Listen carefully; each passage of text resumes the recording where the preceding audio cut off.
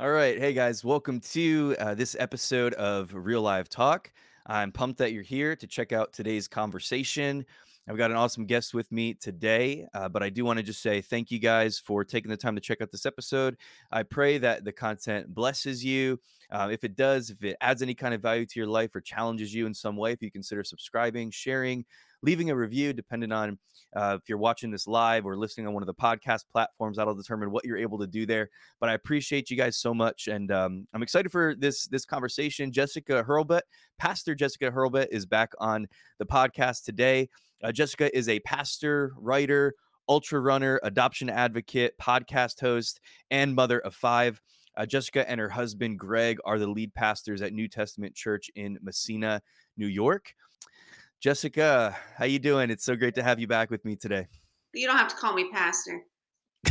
Correcting you there. Pastor Jessica. Okay. Don't call me pastor wife either. So I don't know what you call me. Just call me Jessica. Just call you Jessica. Do Sound you old. prefer does anybody call you Jess, or does everybody call you Yeah, Jessica? no, actually that's typical Jess. Yeah. Yeah. Yeah. Do you prefer one or the other? I don't care. No. Uh, As long as it's not okay. Jess. My mom used to call me Messy Jessie all growing up. So that's yeah, no. Messy I'm Jessie. not even messy either. So it's one of those word curses you had to break off. Well, yeah. Well, I'm pumped that you're here. Thank you again for coming back on the show. I had you on, I think it was like back in circa August of last year, and Yeah. then I was able to interview Greg as well at one point. And back when I had you on, it was before the latest Adoption Day run, which took place in November. It was before your podcast kicked off, the Full Spectrum Parent Podcast. And so I'm curious about what turns life has taken since I last spoke to you. First of all, how did everything go with the adoption run? It went awesome. Yeah, we had over 100 in-person runners, which is about what we Mm, had last year. Yeah, it went really smooth. The more we do this, the more it's kind of like clockwork. I mean, I say that for me, who just like shows up and runs, where my yeah. husband, driving for 24 hours without sleep. So, but Like maybe you clockwork. would have a different version of this story, but it really went great. A lot of community involvement. The papers always come out, take pictures of the runners. Gets a lot of buzz going on in the community just about foster care, about adoption. The adoption agency from our county here shows up. Actually, they're all starting to become runners now because of this. Yeah. Is awesome, or speed walkers, whatever you want to call it. Doesn't matter as long as they get it done. So yeah, I think there was 7 or 8 of them that ran at like 2 or 3 in the morning and did Come from on. their building, because we run right by their building at one point, because we run kind of the way the run works is this 125 miles around our county. And so at one point we're running right in Canton, New York, where they're located, and so they pick up there and they run like a 5 mile leg. So yeah, it was awesome. I'm hoping to see, excited to see what God's going to do, how it's going to grow in the future, especially now. I know COVID's not going away, but Yeah. you always have to be like careful, right? But people are feeling a little bit more comfortable to be able to partake in things. So I'm hoping in the next couple of years too, we'll just see an increase of runners and stuff. So yeah, That's so cool. So you guys did 125 yes, miles this year? 125 miles. Yeah. So, and the weather was nice. So it's about 5 mile legs. We break it up in about 5 or 6 miles each leg. So, and every Mm, leg had at least one person. Most of them had 4, 5, 6. Some of them had 10 or 12 people running, which is fun to it's so run with cool. other people, right? And it's not a race. So Yeah. like, the fast person that shows up, we make them go slow, because we have, well, it's dangerous at night because we have a car, a pacer car that follows them the whole time. So we shine our lights on them.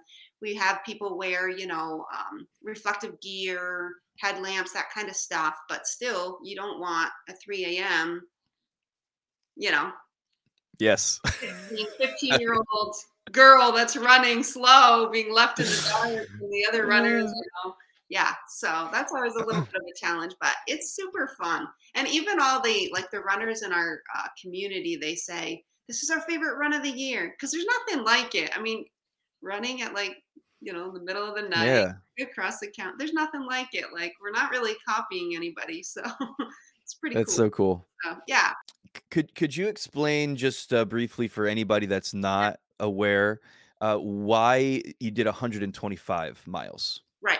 So every year it's on National Adoption Day, which is the towards the end of November. The day changes a little bit, November 20th.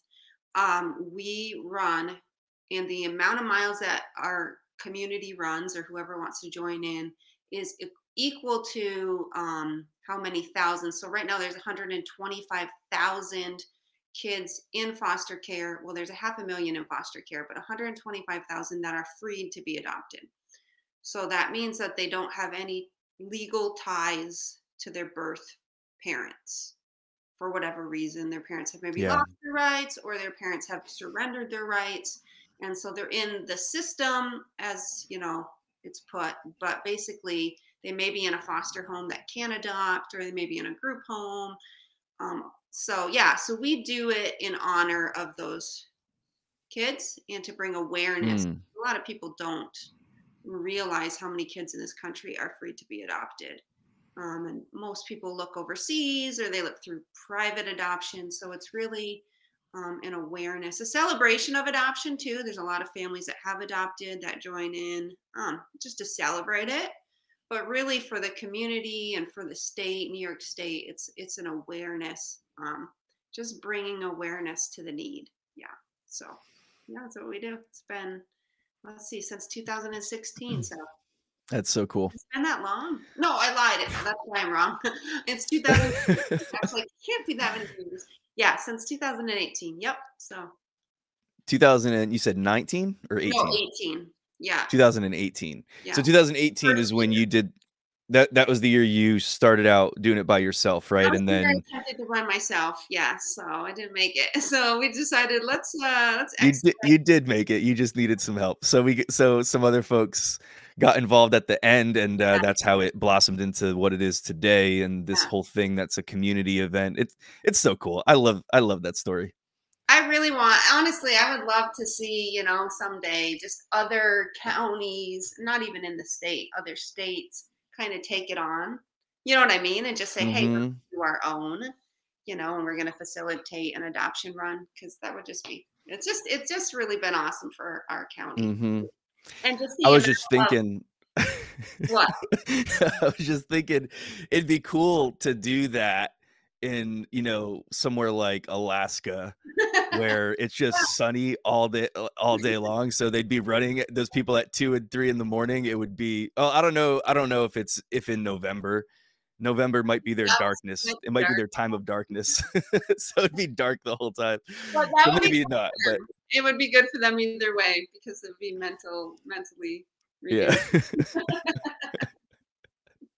But anyway, I think I interrupted you a second ago. Oh, no, I was just saying that it's just been so awesome for our county in the sense of awareness, but also a lot more people signing up to do foster care. Some of them just Mm. fostering, some of them adopting, some of them just doing respite, which all that means is you can be certified and maybe you're not able to take a child like long term, but you could watch them while that foster family goes on. Because a lot of times you can't take your foster child with you out of state. So if they need to go on summer vacation or they just need a break, doing respite is another great way that people can, serve and help these kids. Wow. Yeah, I have a friend, so good friends of ours, they're in our small group. They started fostering a couple years ago. They were part of the adoption run and they had always had it on their heart. They have one daughter and they're just like, they just say yes. So, like, the first people that they called, it was like, we have, four kids. They're like, four, four, five, six, like really small.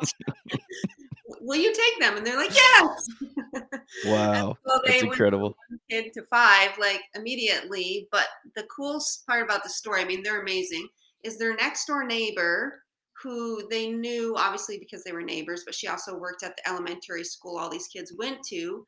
saw, oh my gosh, I can't believe you guys are doing this. I'm going to go get certified myself to do respite. So whenever my friends have to go and visit family for Christmas time or go on vacation, their next door neighbor is fully certified.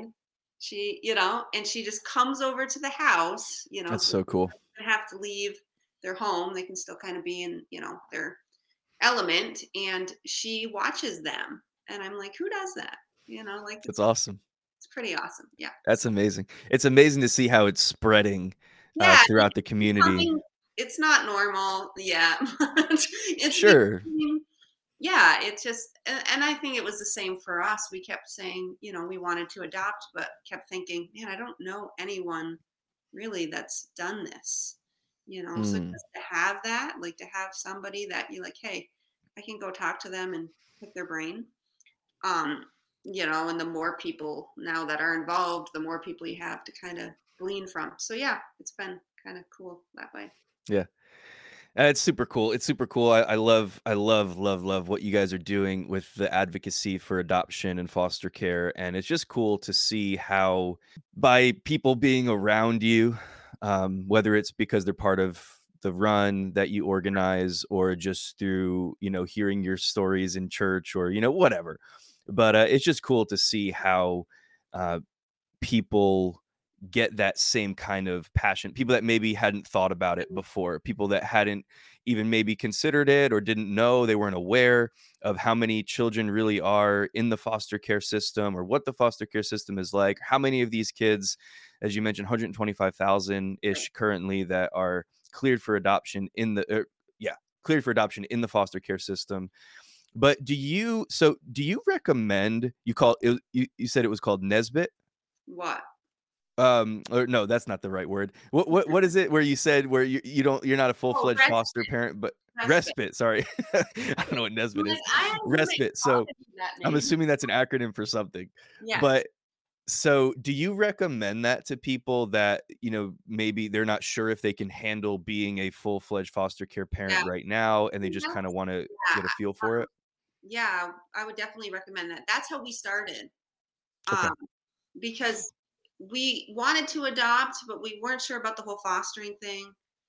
We're kind of scared of that. Like we're going to fall in love with a child and they're going to take them away from us. Yeah. And so they, had recommended, they said, look, why don't you just consider respite? Because you just kind of, basically the social services said it, you're getting your feet wet. Mm. It is, all of it's scary, all of it's new, and you got to do all the paperwork and stuff regardless of what you do. So you get to determine what your level of involvement is. And the nice thing about it too was, which a lot of people don't realize this, is you can go through the classes. It's 10 weeks to be certified to be a foster or adoptive parent or to do respite. So it's a lot. But after you're done, you can also put your house on standby or hold. So for example, like I got pregnant soon after we finished the classes, and one of our discussions was, should we pause as far as foster Ah. adoption? Mhm. It's just kind of another thing. It's nice to know that, because it's just, you feel like you're signing your name on some, like, dotted line and in blood, and you're like, oh gosh, what have I gotten into? It's scary. Like, I don't care how much of a, excitement you have for this, it's still scary, like taking on lives, and not knowing. It really, me and my husband always say, adoption and foster care is like the biggest test of faith, Mm. just in general. Like, you can apply it to your faith, like life, in so many ways. Like, I don't know what's going to happen tomorrow. I don't know if we'll have these kids forever. I don't know. Like, it just, and even in making the decisions, when they call you up and they say, like they said to us, there's a newborn baby. Actually, they said it was a girl, but it's now my son. There's a newborn. You don't even have the information right half the time. So you don't know what's going on, and you kind of are get thrown in. So respite is a really good way to just, okay, how do I feel about this? How do I feel about kids coming into my home? And because you have a lot of emotions, so it really lets you still be, because it's a huge need. Because the thing with Mm. the kids in foster care is they are not legally allowed to stay. I think they can be babysat by like a daycare or something, but they cannot stay overnight anywhere unless it's a certified foster home. Okay. Okay. So a county like as big as ours, I mean, I knew at one point we only had 40 or 50 foster homes in the whole county. That's not true now. It's more, like 100 and something. But even still, I mean, you're trying to place all the kids that go into care, but then you're also trying to figure Wow. out who's going to watch these kids when this family's gone for 2 weeks. And then they end up putting them in other homes that are, have kids already, which is okay, but that's just stress on them, right? Oh, I have five. Sure, I'll take four more. Like, that's craziness, right? So, I mean, rescue is a really good, and even if that's all you ever do, say, you know what, I can't. We even had some people in our church. They're older, their kids are grown, but they're in good health, retired. They became certified to do respite because they said I could help you. Because me and my husband sometimes we don't really go on vacations. We go on missions trips. We go on vacation Yeah. to Uganda, like third world countries are our vacations. But, Get like 12 hours off at some point and it feels like a vacation. Yeah. so, we had a couple people in our church that, yeah, they did that and they just help people and families that, are away. So, yeah, there's a lot of Mm. possibilities, but No, it's beautiful. It's awesome. it is. It's so cool. And it's obviously so needed. I mean, when you share, when you share the numbers just of those that are in foster care that are currently cleared for adoption, I know the overall number of kids in foster care is like probably, I think we said last time at 500,000 or Yeah. some Yep. crazy number. And I think what you said a minute ago about that friend of yours who just says yes, she just says yes. And then when you were talking again after that, you were talking about how it really is kind of like one of the biggest steps of faith that you can imagine because you don't know what's going to happen. And I just think that sort of, um, I guess like what just being that willingness, if it's something that maybe you somebody that's listening or whatever that has considered or is considering or something like that, but there is all that uncertainty with it. I just think that willingness to stand before the Lord and to just see what he's saying and then just say yes, just to say yes to Jesus. That I think that goes for every area of our lives, just saying yes to the Lord and being willing to take that step of faith, not knowing what it's going to look like tomorrow or a month from now or a year from now. But just that willingness to kind of say, you know what, I'm going to say yes, I'm going to respond. And I just think that that's such a beautiful thing and something that is obviously so needed as you're pointing out. That's my husband's motto. People ask him, "Well, how did you get here?" He's like, "I have no idea." I just said yes, and it's true. Like Jesus will take us as far as our yes will allow him. And there's times where we're like, It's good. no, right? We do. And I'm not saying be a yes man and say yes to everything. 'Cause then you're just, overwhelmed and you're not doing God's will. But there are certain yeses that, yeah, he requires of us, I think, and he'll take us as far as our yes will allow him to. So That's really good. That's really good. Well, I want to transition just a little bit. I want to talk to you a little bit about the podcast, the Full Spectrum Parent podcast. It's available on Spotify. It's on iTunes, right? It's yep. probably Amazon, all the major players, right? It's available pretty much wherever you can get podcasts. Where else is it available? Because I know you guys have kind of joined up with christianparenting.org as well, which is super exciting. So yeah, talk about that for a second, that partnership and It's on Google too and Stitcher. I forget them all. It's on everything, honestly, almost all of the yeah. ones that are available. Because they added, so yeah, I'll talk a little bit about Christian parenting. So we started in October. We launched our podcast, the Full Spectrum Parent Podcast, which is pretty much for any parent. Because we joke, because our family, I have 5 kids. My son is a typical teen, and then I have 2 kids with severe autism. And then we've adopted 2 who have different struggles like, reactive attachment or attention issues. So we just kind of have a full spectrum of parenting possibilities. Yeah. So yeah, so we launched in October. I forget the actual start date, but we had one episode released and kind of figuring out all the kinks and all that stuff. Me and my husband do it together, and maybe a week or so later, uh, which was bizarre, the Christian Parenting Network reached out to us and said, "Can we have a phone call?" And I was like, "Well, okay." I didn't even know what a podcast network is, and I'm sure Duke will laugh at this because I know you're like a podcast like guru. Like I had to ask you questions just to get started, so I'm like, I don't even know what this means. Like, do we want to do this? I was like, "Is this a cult?" Like. This is a cult, a network. Like, what do they want from us, though? And they like didn't want anything Is from there us. And it was is there blood involved in this yeah. pledge? Yeah. So I mean, and so it's ChristianParenting.org if you guys want to check them out. They're actually an amazing ministry. It's a nonprofit ministry. Um, I think it started just as far as like a website, and they have a blog that they do, and then they started a online event like a parenting conference, and I don't know how many years it's been, but it's been a while now that they now have launched into kind of the podcast arena and just kind of following where the culture is going, and that more and more people are listening to podcasts.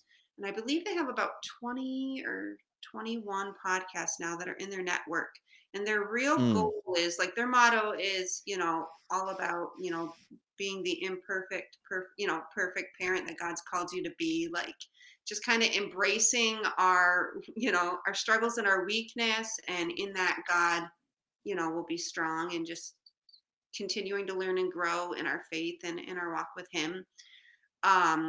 So yeah, and I think they have about 21 podcasts, but the cool thing is they really are trying to reach all different kinds of families. They have a podcast Yeah. for blended families, like if you've experienced divorce, and It's so it's cool. like very particular kind of niche things, So um, they even have a podcast which I actually really enjoy about talking to your kids about money. Like Wow. just have It's all these great. different kind of I real, wish I would have thought of that. yeah. So yeah, it's really neat. So they kind of contacted us. We talked for a while, and then we decided, I think it was a couple months later, we officially joined their network. And it's been awesome. It's just been really great. So just kind of reaching a wider audience, and getting to, I mean, they even have like I don't know how often it is. Every so many months, we have like people that we meet with about marketing and tech stuff, and like Oh, just that's help, awesome. like for free. So it's Yeah. been a huge, huge blessing. Yeah, and I'm just excited to see where God takes it. That's so cool. I think, well, I've said this before, obviously, but I love what you're doing, and I love the fact that you can take like one of those niche areas of a podcast, like you said, talking to your kids about money.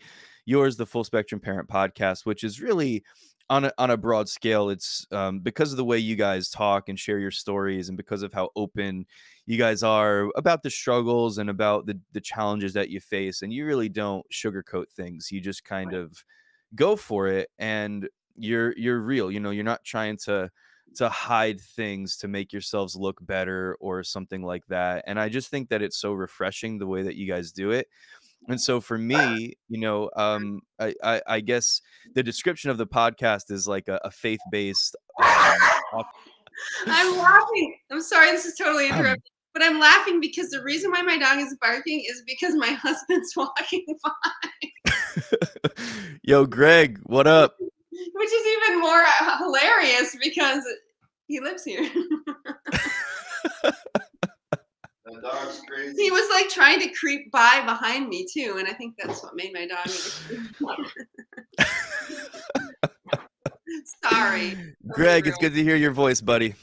I mean, the cool thing I think that kind of sets us apart. There's a lot of podcasts about autism, but we're the only one that I could find, and I looked for a long time because I needed one that was Christian and that was based on the Word of God, which seems kind of Yeah. weird. But like, there's a lot of medical ones where you're talking a lot about, the medical and the brain, and and the neurological side of things, which is great and necessary and needed. There's a lot of like naturopathic like Hmm. podcasts about autism where, like heal your gut and then your child will be better. I don't know Yeah. about that one. I tried it. It didn't work for my kids. So. But and then there's a lot of like teacher, whether there's someone in the education field, Gotcha. which is great too. Resources for podcasts regarding specifically kids on the spectrum. And then there are some mom ones or parent ones, but again, all of them were really, honestly, just to be honest, they were kind of sad because you'd hear these like Mm. sad, hard stories, and I felt like there's no hope in this. Like I wasn't listening to them made me feel a little better because I felt like, well, I can relate to this person. There's That other people out there that go through what I'm right, going and through. that's Yeah. a big piece of it. But I just felt like the other piece that was missing was like hope. And the only hope we Yeah. have is Jesus, right? Like I can't give you anything else. And honestly, that's what you even sense in some of the other podcasts is they're trying to put their hope, and this is something I really hit on hard in other things. Now, granted, if they don't Mm. know Jesus, I don't blame them. But you know what I mean? Whether it's this solution over here, or this therapy, or this diet, or whatever it is, Hmm. um, it's like you bank and put your trust in it, and just hope like this is going to change our life and help my child. Nothing wrong with that, but it's like I wanted to be able to offer like the true source of hope. Like Jesus is the only one, and not even just to say, oh, like Jesus can miraculously heal my kids. Well, that would be wonderful, and I pray that, but hope in the journey, right? Like hope in Yes. the mess, because that's what we all need right now, Hmm. right? So Hope yeah, in the that was mess. our goal. I feel like you should write a book called Hope in the Mess. Well, But what I was gonna say a second ago, what I was gonna say before, before I got interrupted by the dog, I just wanted to say that I don't relate on the level of, I don't have children with autism, but I relate so much to you guys and to the way that you talk and the way that you talk about your struggles because on some level we all have struggles, we all have challenges, we all have conflict. We all go like every parent goes through that thing where you're like, "Oh man, did I handle that right?" Or you didn't handle it right. You're like, "I yeah, blew it. Like I screwed up my kid just now." Like, you know what I mean? We yeah, all go through those times, those experiences, and there's so many different areas of things that you guys get into. Let me just say I really enjoyed the episode that you guys did where you talked about medication, mm, because again, from your perspective, you were talking about medication specifically for your kids, but that applies. I think we could apply that to anything. And some of the stigmas that are attached, you have the parents that say, well, if you put your kids on medication, then that means that you're not trusting God. And then you yeah, have the other side where it's like if you don't put your kids on medication, it means you don't care about them, you don't love them. And it's like, hold on, like how about we hear what God is saying for us and that we walk through this the best way that we can for now, for the season that we're in. And if we have to make a different decision later or whatever, but I just think that the openness to go through those things, it really does resonate with me, just as a parent on a very basic level, and I think that it's really really cool. And I was just going to say, I think that what's really cool about the network is that you can have these different niche areas, but just because it's specified to a particular group or a particular segment of the community, it doesn't mean that people that are not necessarily part of that specific right. community can't glean from it and get a lot out of it as well. So, but Yeah, anyway, it's just super cool. yeah, and we're totally seeing that. There's a lot of people that listen that don't have special needs kids. And we're always kind of walking that line, like I want it to be, specific sometimes to those needs, but I also like want it to be general to the sense of, like you said, we're parents, we're all struggling with a lot of the same things, and I think the more open and vulnerable we are with our own struggles, like that's how we decide our episodes. I mean, Hmm. it's like we're dealing with this right now. Let's do a Yeah. podcast on it, right? Because when it's fresh like that and you have all of these questions, concerns, things people say to you, like, it just, yeah, it's real down to earth. This is real life, and I think, coming not from like being, pastors as like a holier than thou thing, but just bringing that Christian, like the Christian culture, or sometimes even like you said, the stigmas with medicine, or special needs even, or healing, or I mean all of Mm, those things, like, yeah, sometimes they can seem to be at odds with each other, but I think, as because we're kind of thrown into this, like we've had to figure out, and again, we don't ever try to like tell somebody this is what you need to think or this is what you need to sure. do. But more like this is our process. This is how we arrive to where Hmm. we are now, whatever that is, we're addressing. So yeah, it's been fun. And we haven't fought too much, so that's good. I got a little worried. I was like, do I want to work this closely with my husband? That's so funny. Now you are That's married. so funny. No, it's okay. Yeah. Um, do you yeah, so I was just thinking as you were talking that, um, I just forgot what I was gonna say. So no, but, I think that even as for me, from my perspective as a pastor, and, I'm sure you all can relate with this too, I think that I probably used to think more that for me to get up and talk about something or to teach about something, I have to have it all figured out, you know? I think Mhm. I used to have that idea in my mind, but what Yeah, I find more and more is I find myself talking about things and teaching about things and imparting things based on what I'm living, what I'm experiencing, what I'm learning, and even sometimes things that I don't do that well. And I think that there's this community aspect of what we're talking about with the podcast or just with the way that you relate to people, the way that you teach, the way that you instruct, the way that whatever it is. And when we can kind of get together where it's like, look, I'm not just showing you guys my highlight reel, I'm not just showing you guys what I'm so great at and what I'm so perfect at. There might be some things here and there, uh, so, and they're probably very few, but there might be some things here and there where I'm like, you know what? I'm actually pretty good at this. right. I've got a pretty good handle on this. I've still not arrived. I'm still not perfect, but whatever. But I think more often than not, I'm probably Yeah, talking about things where I'm like, I'm in the boat with you right. and like, let's do it. So I think even maybe on a subconscious level, I've just noticed this recently that when I'm teaching now, I'm more so I rarely will say you. Like I'll addressing the audience as, you need to learn how to do this. I'm usually putting myself in there. I think even when I write, I've started to do that Right. more. And not that one way is right or better than the other, but I just think on a subconscious level for me, I'm kind of like, yeah, like we need to do this. Like this is how we need to learn how to relate to the Lord. This is how we need to learn how Exactly. to develop a kingdom lifestyle and how we need to learn to raise our kids and stuff like that. And even if it is something that I do well, I recognize that, like I'm not my doing well with it is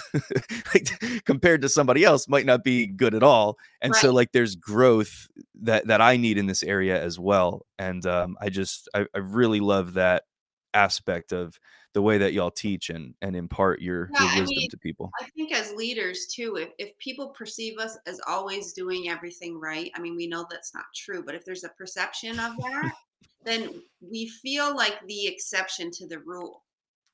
So whatever we see God's favor in our life, or God using us, or our kids doing well, or growing in God, they put you over here as this exception. Well, that's because they're an enigma. They're like, we don't know what's going on over there, but my life here, like I need help in my mess, right? Like, so I think Mm, the more we're honest, and I think the more you're in leadership, the more that happens, even when you try for it not to happen, just because I think it's human nature, like, and so I think that, that's why Paul said, in our weakness, he's strong. Like, we have to constantly boast about our weakness.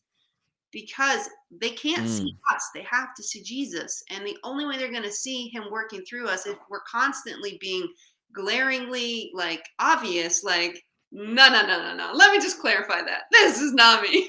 Yeah. Right? Like, but then they can see, wow, look what Jesus is doing in them. Look what he's doing through them. Look what he's doing in their family. And suddenly, at the same time, like you're saying, dude, they can relate to you. Like, oh, Yeah. you did that too. You yelled at your kid too. I can't believe, I mean, we've had people say that to us. I can't, and not Pastor Jessica, right, you yelled at your children? right.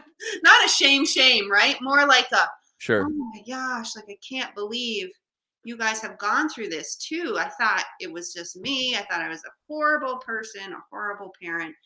And, I just think people need to know that so that then they can have hope that, man, Jesus can change me. Man, Jesus can still work in me. Mm. Even despite when, I mess up as a parent, God can still restore that. And God, he can make up the difference. So, Absolutely.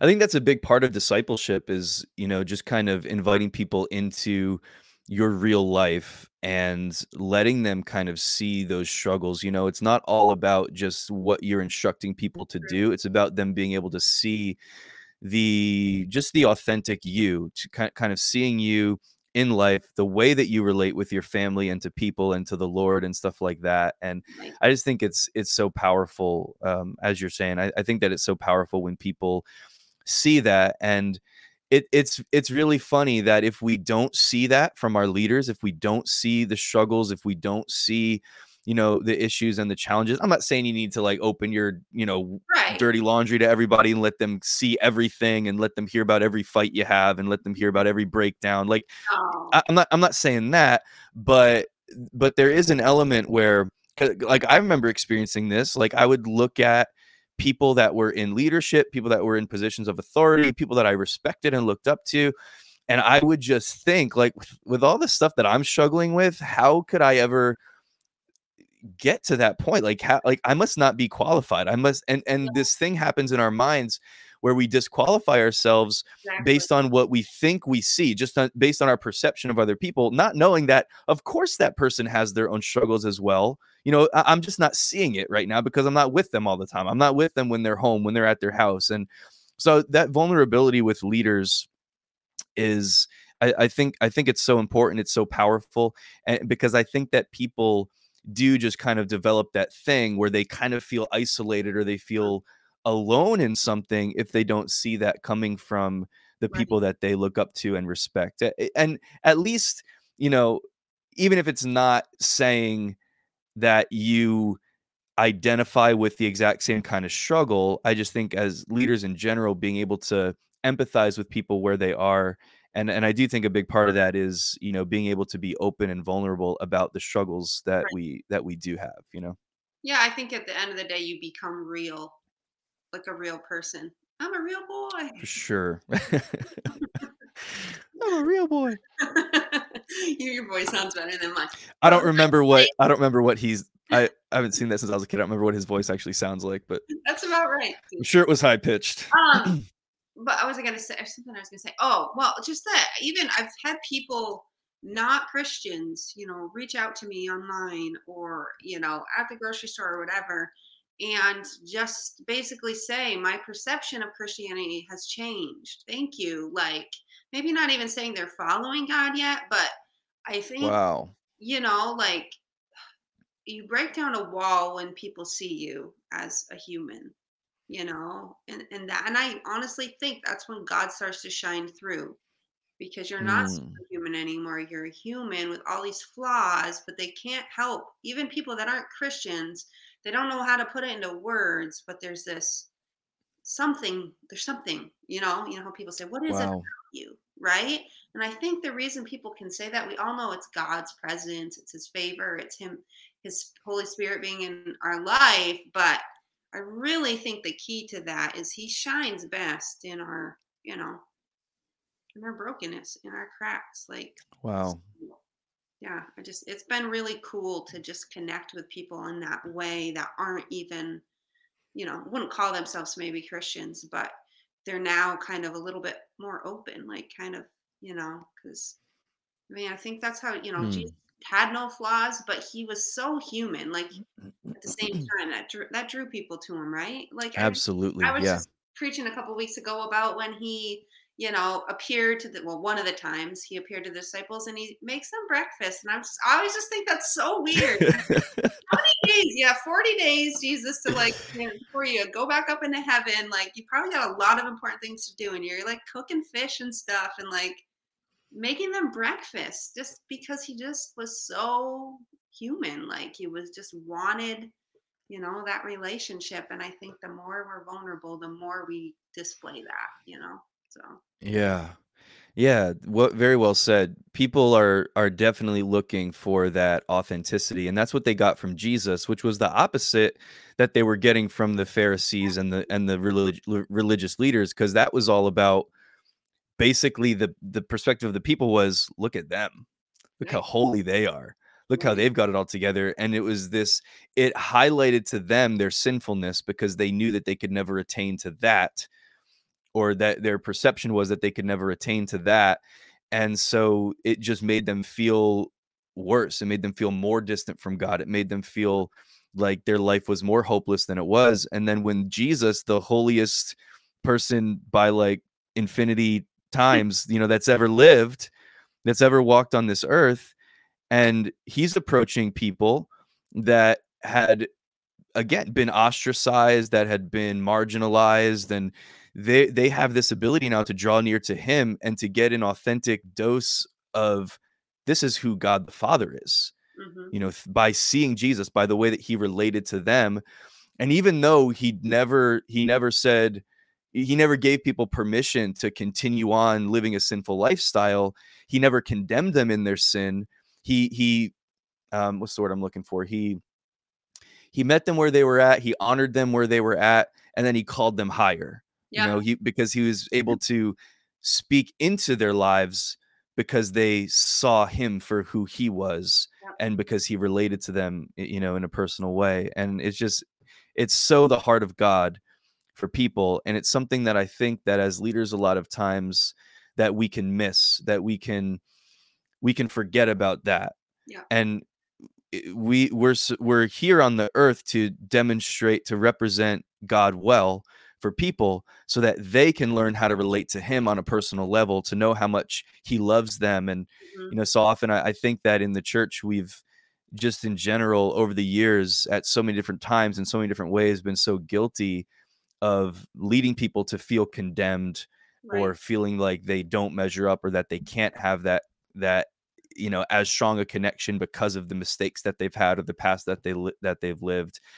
And I think we need to learn more and more how to be that sort of bridge that people can essentially yeah, just walk through to get closer to God and to grow in their relationship with God. I don't Yeah. remember where it is, but that verse, it's the kindness of God that leads us to repentance, right? Yes. Like, Yep. so, it's in that, the serving, the making them breakfast, washing their feet, like meeting them where they're at, that they just want to, like, I want everything you have, Jesus. Like, I want, I want to change. I want a different life. And so, I mean, that's what we're called to do as leaders. And I think something you hit on too, Duke, that I just wanted to add to was a big part of leadership too is, and it's not in this culture, obviously we know serving, but availability. Like, Mm, I think the it's more you become huge. a leader and the higher up you go, the more untouchable you become. And Jesus was the exact opposite, right? Yes. Come on. He was the exact opposite. Like, he was not just approachable, he was like, "Yes, I'll go to your house. Yes, I'll eat with you. I'll even invite myself to your house." Yeah. Like, just the exact opposite. Like one author, Christian author that I love is Bob Goff. He's actually going to be a part of the conference that I'm a part of, but he has a big thing on that. Like his number is at the back of every book. And my husband and me, we've called him twice because That's so cool. he has a ministry in Uganda, and so we had some kids because we work with an orphanage there that we wanted to get into the school, and so we just called the number in the back of the book, and he one ring, ring, ring. Hey, it's Bob Goff. No secretary, no nothing. Talked to him for an That's hour and dope. a half. I've heard stories, people call him up. He's like, I'm gonna come pick you up at the airport right now. He doesn't even know these people because he just believes Jesus put me on this planet to love people. I'm gonna be available. Mm, And it's that's just incredible. it's a breath of fresh air because I think that's the way Jesus lived. He wasn't untouchable like the high priest. He was right down there, washing people's feet and just doing life with people. So, Yeah. One of my favorite phrases, statements, from Bill Johnson. He says, hang on, I want to make sure I say it right. Um, Rule with the heart of a servant, serve with the heart of a king. mm, And so often that's what, as you said, it's like the more you go up in an organization, the more your favor increases, the more whatever, the higher you go up, whether you're talking about ministry, business, whatever. What typically tends to happen is the more you grow, the more you get, the more authority and influence that you have, the less you're connected with the people. yes. That's what typically happens. It's actually what's sought out. That's sought after when it comes to business, because it's like, when you're the employee at McDonald's, you're right Yeah, there up front with the people. When you're the right. manager, less so. When you're the regional manager, less so. And then when you're like up in owner levels and stuff like that, you never have to deal with people, which is like what everybody wants when you're talking about McDonald's. But that's not the way it's supposed to be when it comes to life, when it comes to ministry, when it comes to, all of that. And I think that we can get to this place where we're so high-minded and Hmm. we think that we've arrived, we've attained to something. And so that translates into that, again, that sort of pharisaical mindset. That's, I need to distance myself from these commoners. Right. But with Jesus, like the holiest, the most perfect, like literally God himself, the one who was seated on the throne in heaven, and he's down touching lepers, man, and he's down, walking from one place to the next. This is one of the things I love so much about Jesus, walking from one place to the next, because he's going to do ministry. He's going to do the will of the Father. But then along the way, he gets interrupted. And rather than say, hold on, I don't have time for you, he stops for the one and he ministers to them, or on some level as well. And it's Me too. that, I think that's so important in leadership, that I know, like for me, like I don't do this well, and I'm trying to get better at it, is building time into my life Mhm. where I'm not so rigid in my schedule, so that I can stop and just living in that sort of openness and awareness of what God is doing, what God is saying in the moment, whether it's with people that I know or don't know, people that are close to me. But like, I can be so like kind of bullheaded sometimes, Yeah. and just kind of going forward, trying to get something done. I have a hard time, if I'm working on something and there's a deadline, I have a hard time Yeah. stopping until it's done. And what it can cause me to do is miss out on something that matters a whole lot more in the moment, because I'm too focused on the next step, or getting this thing Yeah. done, or getting this thing accomplished. And that's not what Jesus showed us. Yeah, my husband's a lot like that too. He's very like he's task oriented and he's very good. Like he's very focused, which is a great thing to have. Mhm. But yeah, it's exactly. You can fall into that, where Yeah. you can't see to the left or the right and somebody that needs you. Yeah. And of course there's balance there, but Right, right. Yeah, I hear you. Yeah. what do you think for you has been your favorite thing so far about hosting or co-hosting with your husband this podcast? You know what? Honestly, talking about people, I think the coolest thing has been is just connecting with people across the world or people, like families in similar situations as ours that are really struggling. They have a child on the severe end of the spectrum. There's a few people that I have known personally in my life. I have a friend in Ohio that we're close, and our daughters are the same age and very similar, challenges. So I have a few people that I have made that connection with, but it's almost like this has opened the door to like so many. And it's, sometimes it feels a little overwhelming, like I can't help you all, like maybe Yeah. just felt like in the crowd when everybody was like, heal me. And I'm like, oh gosh, too many people to help. But like when you take the time for the one, it's honestly, and I don't have all the answers either, like you said, as leaders, we don't necessarily always have the answers, but it's just been really awesome to me too, to just feel like, wow, like, I was able to in this moment like instill hope into this family, like because I know like when my daughter was first diagnosed, and my son too, but especially my daughter 'cause she was the first. It was such a dark time, and Mm, I know exactly what people are feeling in those moments. And I had gods, and some of them don't. So even that, like some of the connections I've been able to make, like some of them aren't even believers, but I'm like, man, I don't know, I can tell you some mm. tips, but at the end of the day, Jesus is like, you need Jesus to get through this. Like, Yeah. so it's been such an open door to just kind of, speaking into people's lives and connecting with families I will never, probably meet in person, but still know, like, I mean, honestly, I'll tell you a quick story that's kind of crazy. Somebody reached out to me from the West Coast asking a bunch of questions, had a child diagnosed on the spectrum. I have no, I've never met these people. They listened to our podcast. Well, this is about 6 months ago, or maybe a little less than that, 5. And just a month ago, they moved here to my county Wow. because of and of course I was like, please double check this with the school system. But we have a great county as far as like just resources for children on the spectrum. And so they had just asked me a lot of questions. What kind of school does your child go to? And I won't get into the details of it, but I just kind of explained like, New York State has so much funding for special ed and for autism, and I don't pay anything. And my kid goes to an ABA school 40 hours a week, Mm. one-on-one teachers.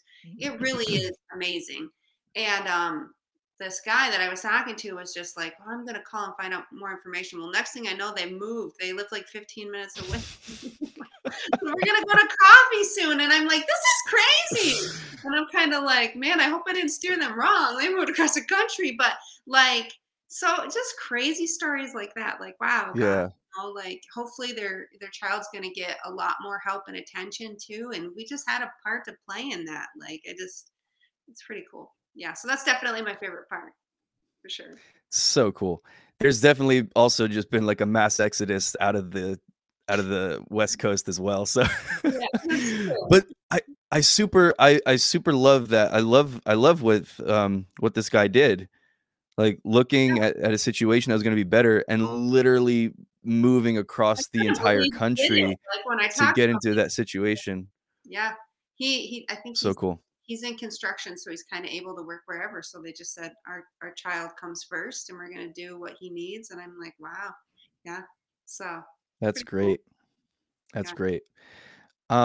You said something a minute ago, that just made this question pop into my head. So I'm wondering, if I could maybe just ask you a couple of questions or a few questions kind of related to parenting. Yeah. But this question kind of popped into my head as you were talking about how you were, these people contact you and you basically say, well, I can give you some tips or some things that have worked for me, but ultimately your answer is Jesus, your source is Jesus, and you can actually go directly to him and he can help you with this. I'm wondering from a parenting perspective, how much of that do you think goes into your lives with you and Greg, the way that you parent your kids, or maybe even on a general sense, how much do you think from your perspective, again, do you think should go into the way that we parent our kids? Because our kids come to us and maybe they have a challenge or they have a struggle or they want to know something. How much of it do you think is us as parents just kind of giving them answers, and how much of it is, you know what? I think it'd be really cool if you were to talk to Jesus about that, Right. or, well, what do you think? Even just kind of pointing them back, whether it's going and talking to Jesus, or what do you think the, or what does the Bible say about that, or what do you think the Lord says about that? So, Yeah. it's a little bit of a convoluted question, but No, if you I could. know what you're saying though. Yeah, I mean, I think like as parents, it's obviously our responsibility to instruct our kids, in the word, and following Jesus, but like there's always that tension, right? Like of like I can show you the way, but I can't make you go this way, right? Like and wanting our kids to own their faith, right? And I'm always reminded of that story of, where that guy is crippled and his friends bring him on the mat and they carry him to Jesus. And like I always think of my kids, I think of that story because the truth is like I'm going to try, I'm going to present them to Jesus. This is Jesus. I'm going to bring them to church. I'm going to have these conversations together. Mm, I'm going to talk about the Bible. I'm going to, give them their own Bible. Like, but like at the end of the day, it's like you're always just kind of like, I'm going to put them in the presence of God. I think that's a big thing too. Talking about, you know, there's so many things we can do as parents, but to have them be in the presence of God, because in the presence of God, that is where obviously we meet Jesus, but it's also where we're changed, right? It's in those experiences. So I think sometimes we try to do it all like ourselves in a sense, like as Christian parents, we're like, oh my gosh, I got yeah. to teach them, all these things. And I've failed and they don't know that Bible story and I'm a horrible parent. And you're just like stressing that you got to like cram all this information in before they like graduate and leave. Right.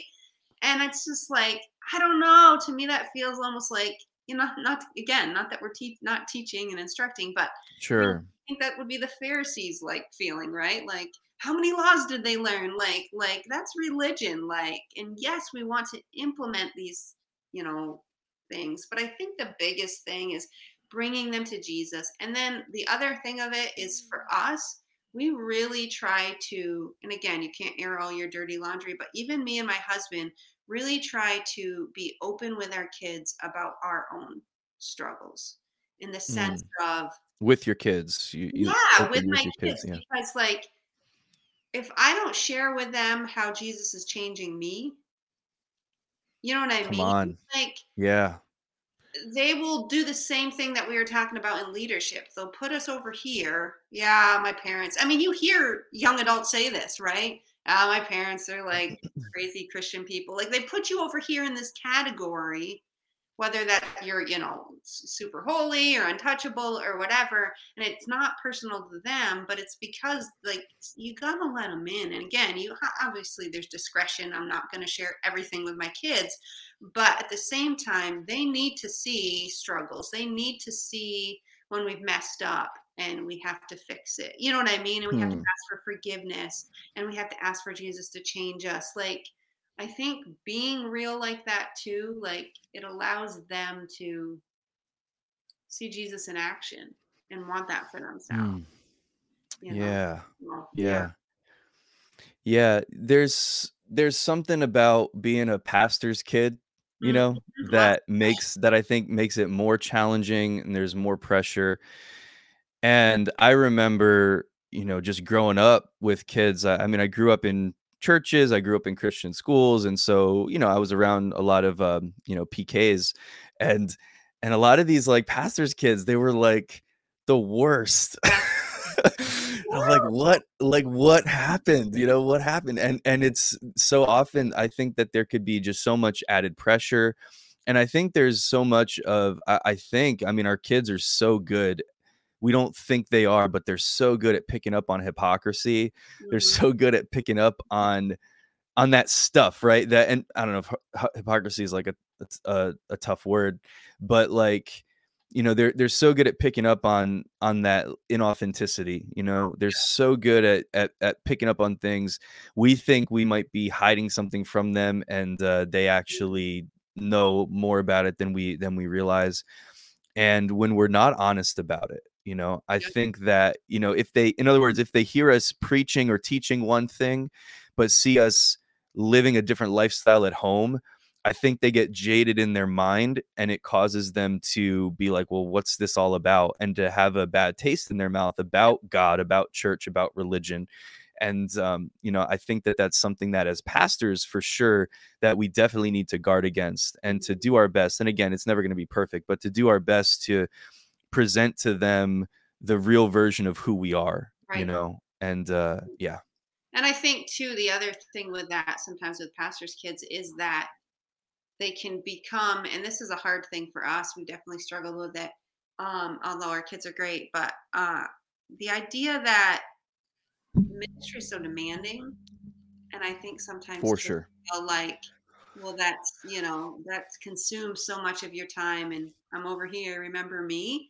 And so I think sometimes that some of that jadedness too, like, my parents are always busy, they're always gone, they're always helping someone else, and they never help me, so really trying Mm, to carve out time, like specific time.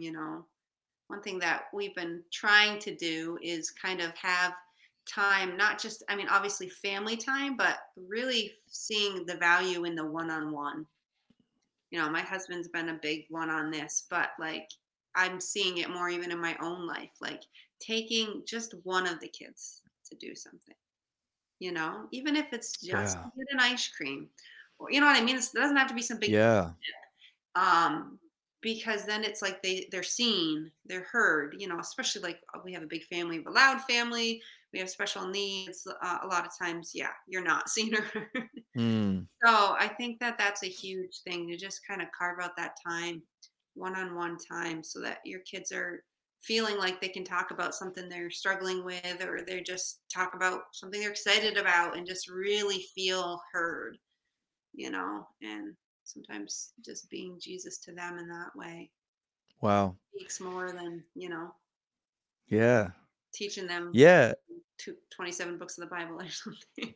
That's so good. That's so good. That's so practical. And I you and Greg in particular, because you have 5 kids and, a couple of them have special needs and you're also pastors and you write and you do a Yeah. podcast and, you have a lot of different things going on in life. So, yeah, like how do you guys handle that? How do you balance it where you're still able to, and I don't really like that word balance. I used to love that. I don't really, cuz I don't think our lives we can become perfectionistic or religious about trying to balance everything, and it's very rarely gonna feel balanced. We're always gonna kind of be probably erring on one side or the other. But yeah, even as far as you guys and you and Greg, your one-on-one time, and then that one-on-one time with the kids and all of that, which every single level of it's important. And at the same time, God has called you guys to have these churches and to plant churches and to, all these different things that are going on. How have you guys kind of navigated through that? I think one of the things that has helped a lot is like, and I don't know who said this, but like when you rest hard. Wow. Like really rest. And that sounds stupid and like, okay. But like, so for example, today is my husband always takes Monday off, right?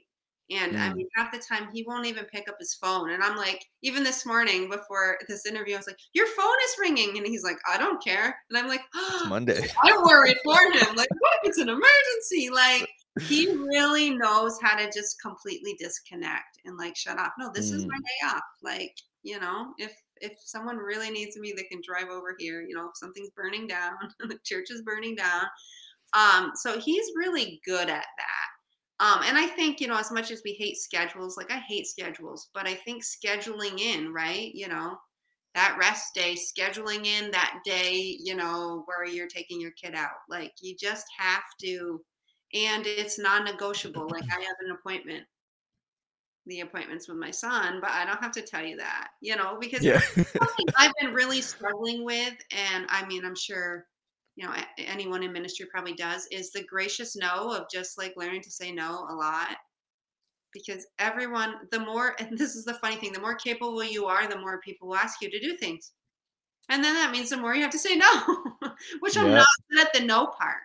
Right. So if you're like always trying to like please everybody else and yeah, I can help you, I can do that. You're just like so spread thin. And that's my big struggle. Now, my husband doesn't have a problem. He's just like, nope, no explanation. Nope. you know, Wow. but that's definitely my struggle. And I've been getting better, but really just learning to like, no, I'm setting a schedule, whether it's this is my writing day or this is my day off or this is my day, then I'm taking my son after school. Like it's an appointment. It's not fluid, it's a structured part, just like this Yeah. interview structured into my day. It's that same, it's not negotiable. And I think if we really, you know, obviously we can have fluidity in our schedule in general, but those things that matter the most, like those family things, like those don't move. Everything else can move around it, you know? So it's easier said than done, though. Very much so. Wow. Yeah. Yeah, absolutely. I love that you said that though. Like, yeah, I have an appointment and it's with my son, but it's just as important or more Yeah. important as a regular appointment. And it's I've even used that before where oh yeah, well I've got an appointment at noon today, and my appointment is like for me to eat lunch and watch a movie because I just need to rest. Like I just need to relax. Yep, that's the same thing, right? And it feels bad. It feels like you're lying, but not if you've set out, this is what I'm doing. You don't owe an explanation to anybody. It's hard though, because there's people, and I'm sure you've experienced this, you and your wife, but they'll make you feel bad. Oh, for sure. It's And awesome. it's really hard. That line becomes fuzzy because you're like, I am a pastor. They're not feeling loved right now. They're Yeah. feeling like I That have pastor guilt is yeah, real. I Yeah. don't have time for them, you know? And it's really hard. I mean, it's hard to balance friendships in ministry Mm, because you get so drained. I'm sure you can relate to this, but you get so absolutely. drained by people and then you want to spend time with those other friendships, but the truth is sometimes you're just so drained. You need to eat on your couch and watch a movie. Oh, yeah. You got to make those times too. But Yeah. Um, Let me ask you, kind of a branch off from that question. What how do you guys handle and again, I'm sure it's different but between your different kids because 'cause they're different ages and everything, different personalities, different maturity levels. But how would you all handle a situation where there's some kind of a conflict or some kind of a challenge or struggle that you are facing as a family? Like the only good example I can think of right now would be, let's say there's a financial challenge or something right, like that. Do you believe in kind of like shielding and sheltering your kids from that to where they don't have any idea that there's something going on? Or do you kind of believe in a little bit more of let's bring them into it? I've heard trains of schools of thought on both sides, mhm, and I see value in both sides, and I'm right, just curious what your kind of approach has been to this kind of a thing. Like, there's a challenge going on, we can just completely shield our kids from it so that they have no idea that it's going on, or we can kind of let them in a little bit and sort of be a part of us praying about it, praying it through as a family, or they can be a part of just knowing what's going on because they might see us acting differently or they might see these different things. And so right, how much of right. it do we bring our kids into those challenges and things that we face in life, and how much do we just kind of not let them know Right. anything? And just Yeah, curious what your I thoughts are. think for us now, I don't know if this is across the board for everyone, but I think it really depends on the kid for me. Hmm. I know we've talked a lot, like in our podcast and stuff. We talk about our like discipline is different for each of our kids. Obviously, we have special needs, and that makes sense. But I think sometimes we cookie cutter stuff just in general with our kids. But I think we really got to look at each one of them individually. So, for example, something like this, I would I would definitely tell my son, my teenage son, like if there was, Hmm. I mean, depending, right? I guess it depends on the type of struggle, but for the most part, I would tell him in part, not in full, so that he could pray, so that he would be aware because he would be catching all that stuff anyway. But then my two that are adopted, and it's less about their age, although this might change over time, but more about their emotional state. So both of my two that Gotcha. are adopted, this is a silly example, but last night someone came. We got a new table and we put our old table on Facebook Marketplace, right? So someone came in a truck to pick it up. $100. It was destroyed, right? Like the kids destroyed this table, and so we give it to them. They're loading it in, and I look, and in the garage, my daughter is bawling, crying, just crying and crying and crying. I mean, cried for 20 minutes afterwards, and I'm like, what is happening? She's like, I drew on that table. She had climbed underneath it, Aw. was drawn all over the bottom. Yeah. and like was like seriously hurting that that table was leaving, but that's been our table for so long, and it was just so weird, and I was like, it's gross, we have a new table, we don't, it's fine. But so like I use that silly example. Now she's 8, she's not like 3 or 4, and my son is 9, and I don't know if it's because of the adoption or just their personalities, but their emotional states, I feel more like we'd have to shelter something like that from them, just because, like my son in particular, he thinks a lot. He would lay in his bed thinking and Mm, worrying about the thing I shared with him. wow. You know what I mean? And almost Yeah. taking on that, even if I only shared a part, say it was a money, mom and dad don't have money to pay the mortgage. I feel like he would take. Oh, that's a real thing. I mean, not right now, but it has been. You know, like I feel like he'd take that on and he'd be laying awake thinking about it and getting his pennies from his piggy bank. You know what I mean? And again, it might be because of their age. Wow. Although they are getting older, and it's still definitely for both of them. I just really think you need to look at your child individually, because my son is mature enough to be able to, one, handle that, two, not take it on by himself, but three, be able to see God working through it and pray with us. Where my two that are adopted, I don't feel like they could now. Maybe they will when they're older, but again, I just think there's just that. Yeah, it's definitely a hard thing, but yeah, I just think I would take it one at a time instead of having like a family meeting, you know. And with us, we Yeah. haven't really been able to do that because our family is like everybody's in a different place, you know, in understanding wise, you know. Sure. So we've always kind of approached things on an individual basis. But I think even if our family was typical, I would do the same. Hmm. Because yeah, I think it could cause their faith to grow. I think they could pray and believe God, you know, if there's something that we're struggling with, if they were in a place where they were mature enough to do that. And I think it could be a benefit to a child. Whereas another child, it could be something that they're just dwelling on and worrying. You know what I mean? Mm, Like even that personality, yeah. like a worrier versus like someone that's able to take information in and not carry it. So yeah. Mm. Yeah, that's an aspect of it that I hadn't really thought about before. But yeah, the emotional Right. stability or just the level of, some kids are just more emotional than others, and as you said, some kids will kind of be more prone to worrying and to kind of taking it on themselves, and thinking that even thinking that they're part of the problem, or Right. If I wasn't here, you yeah. wouldn't have to feed me. Yeah.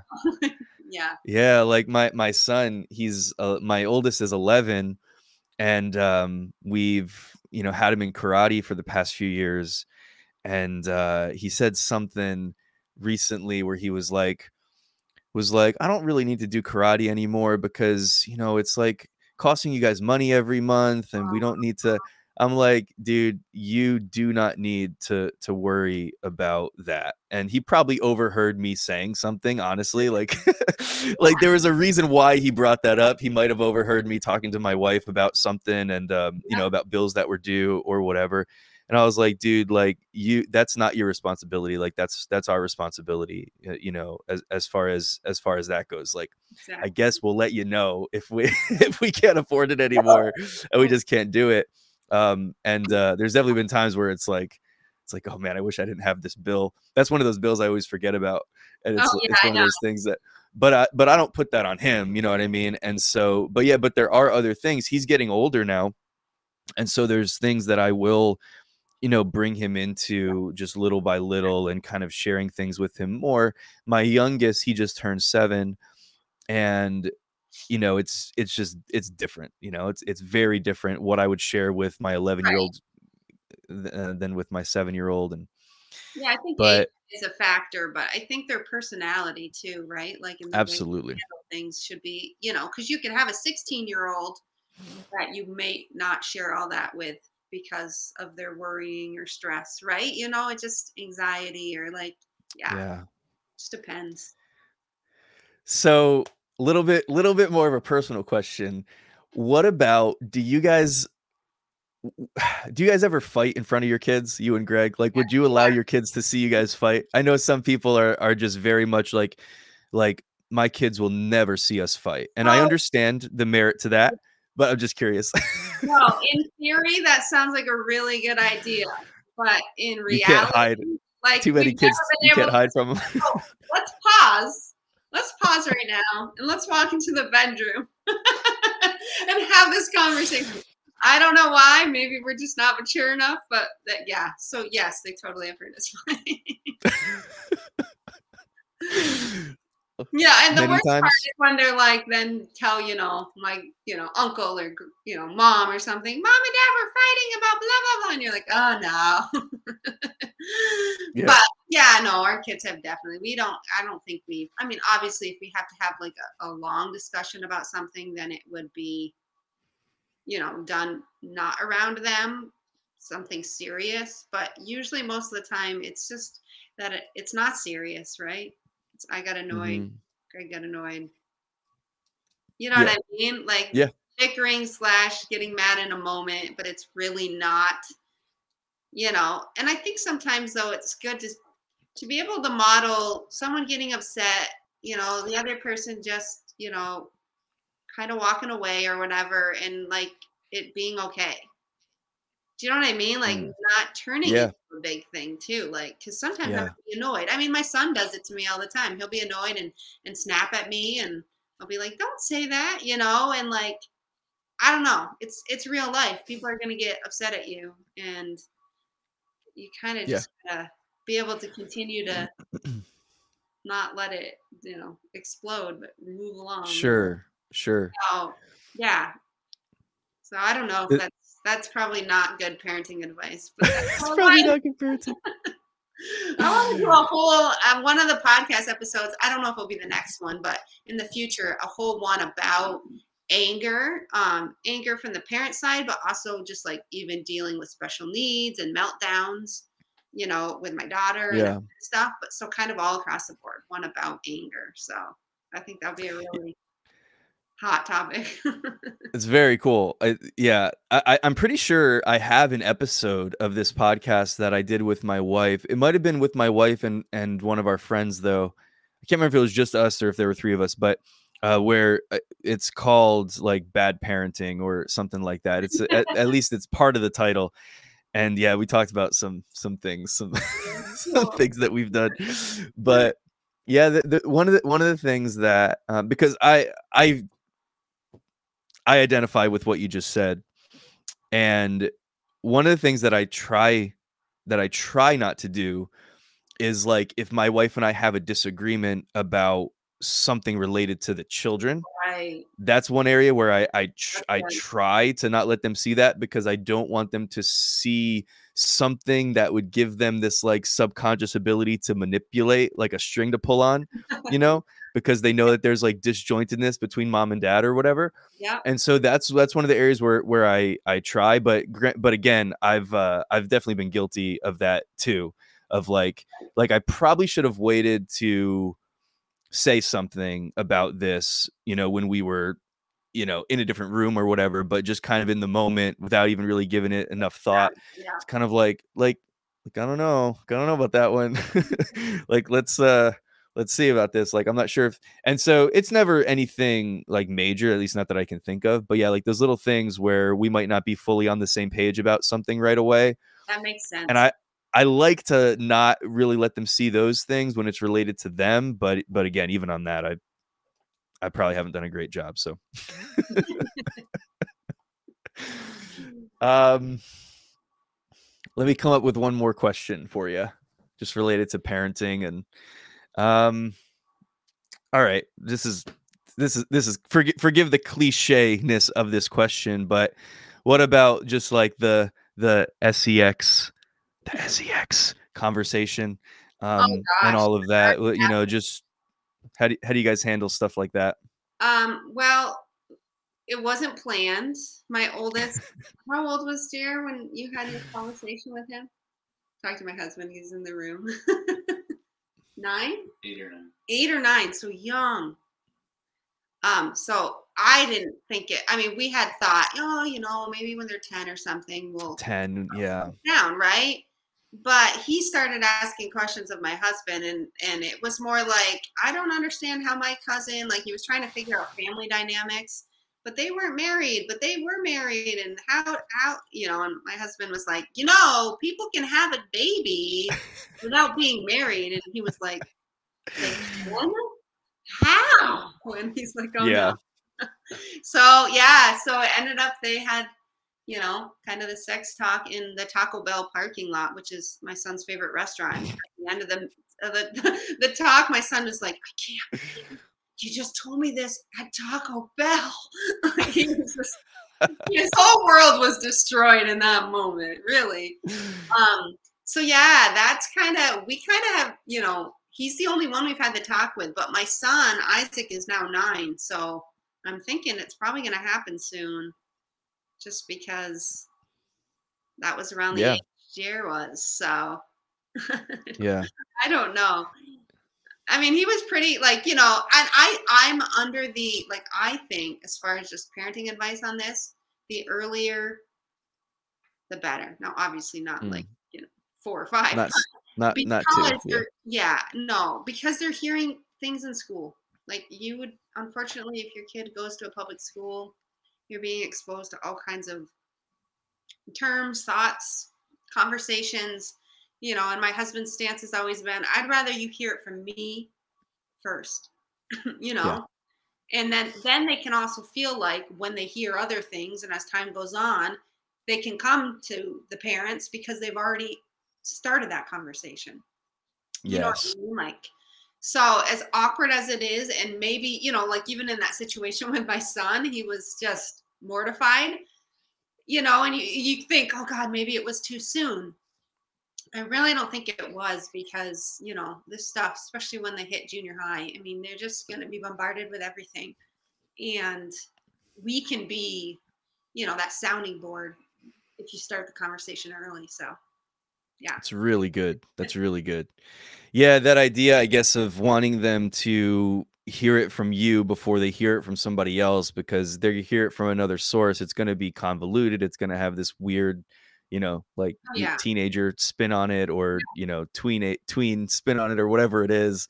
Yeah, that's huge. And I think fostering that in them, where they do have that freedom, to come and talk to you about it. If something comes up, or they're not sure about something, they heard something, they were like confused about something or Yeah, and whatever. honestly, my son's done that. Yeah, I mean, he's going to be 14 now. He's done that since then. I It's mean, great. less to me and more to my husband, but that's Sure. fine. I don't care as long as he's talking to someone. So, Hmm.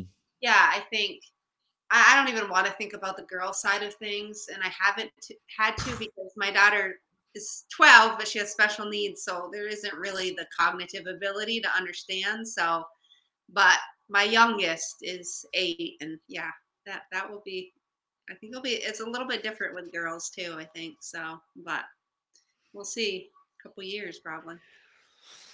So my wife is due next month, and we're expecting a baby girl. She was having a baby. Congratulations. Yeah. Yeah. Thank you. And I'm Um, terrified. I mean, I've got years. I've got a lot of time to get ready for it, oh, but so yeah, that because you don't have any girls, terrifies me. huh? Yeah, we have 2 boys. Wow. That's So, exciting though. yeah, we're stoked. We're Oh, really pumped. Yeah. that's awesome. Aw. He's feeling good health wise and stuff. What'd you say? Is Your she wife feeling good? as well? Yeah. She's been doing pretty good. She's never gotten like the morning with any of our kids, like the morning sickness, and like, I know they call it morning sickness, but I know for a lot of women it happens all day long. It's like she never really had that. I mean, every once in a while, but like probably count them on one hand the amount of times that she Wow. actually, She's lucky. felt like that, nauseated feeling or whatever.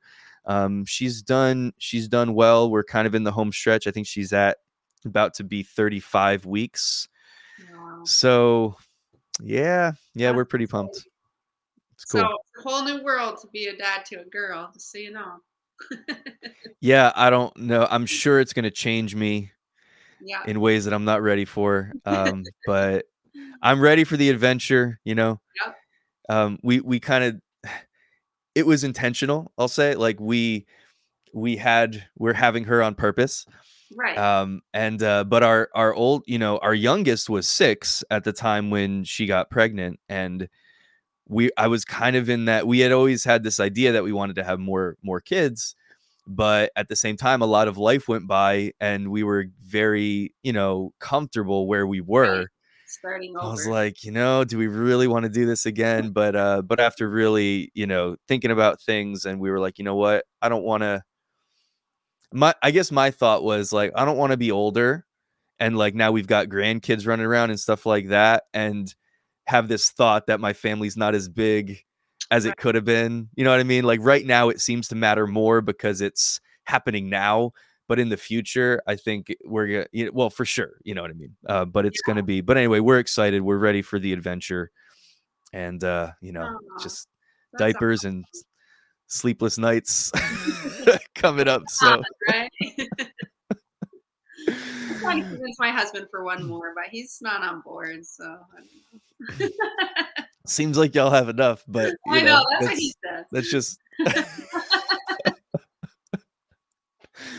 um well, Jessica, I appreciate you. I appreciate your time. Before we kind of start closing this down, let's talk a little bit about the conference from the christianparenting.org conference that's coming up next month. It is, right? Yeah, it's April 8th. So we, as part of our podcast network, Christian Parenting, host a digital parenting conference every year. It only right now it's only $29, which is like I've never heard of a conference this cheap. And It's there's awesome. 40 different speakers teaching sessions basically on parenting, which is amazing. So yeah, if you want to know more information, Bob Goff is one of the main speakers. I mentioned him earlier. Paul Tripp is there. Gary Thomas, who's written Sacred Marriage and Sacred Parenting. Mm. A lot of really awesome, well-known, well-respected Christian speakers. Yeah, so all it is it's $29 to register if you register by the 16th of March. So it's only a couple more days. After that, I think it's $49. But on April 8th, all 40 of the sessions will be released to you. But the cool thing about this, which is something unique to an online conference too, is you have access to them for an entire year. So until Yeah, that's cool. 31st of this year, you could watch one parenting, session a week or something. Like you don't have to try to cram all of these teachings in at once. You might want to watch, a couple of the main speakers and then wait a week. And there's all kinds of topics like mental health, parenting through the pandemic, living undistracted, all kinds of really cool, practical, parenting stuff. So yeah, just I think Dukes has a link, right? Am I saying that? Is that right? Yeah. Yes. I have. So can they go to christianparenting.org and find it, or is there a specific link that we want to They can do either. share? There is a Okay. link. Maybe I didn't share it with you, or they can go, christianparenting.org.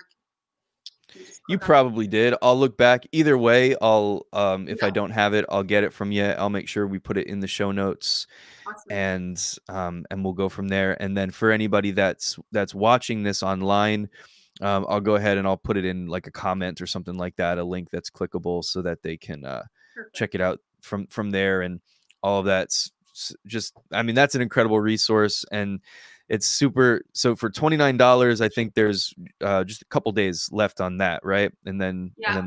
the price goes up. So jump on it quick and get that for $29. That's awesome. You can't beat that. No, you can't even go out to eat with that or fill water up your tank right now. And you get it for a whole year. Yeah. So It's very cool. That's very cool. Well, congratulations to you and Greg, Jessica, for just what you've done already with the podcast. Really, just for being obedient to getting rolling with it. Even kind of having those thoughts as you expressed, like those thoughts at the beginning of, yeah. do we want to do a podcast? Like, do we want to do that? But kind of seeing that need, Yeah. something that you were looking for that you couldn't find, and then recognizing that, you know what, there's probably a whole bunch of other people out there that are, like me, that are like us in a similar situation. Right. They're looking for resources, they're looking for hope. And so kind of taking on that responsibility and just being that willingness to just do it and to launch out. And it's really cool that christianparenting.org picked it up so quickly. And it's just a beautiful thing. So congratulations on the success that you guys have had so far with that. And super appreciate what you guys do. And Yeah, awesome. Thanks for having me. It's always good.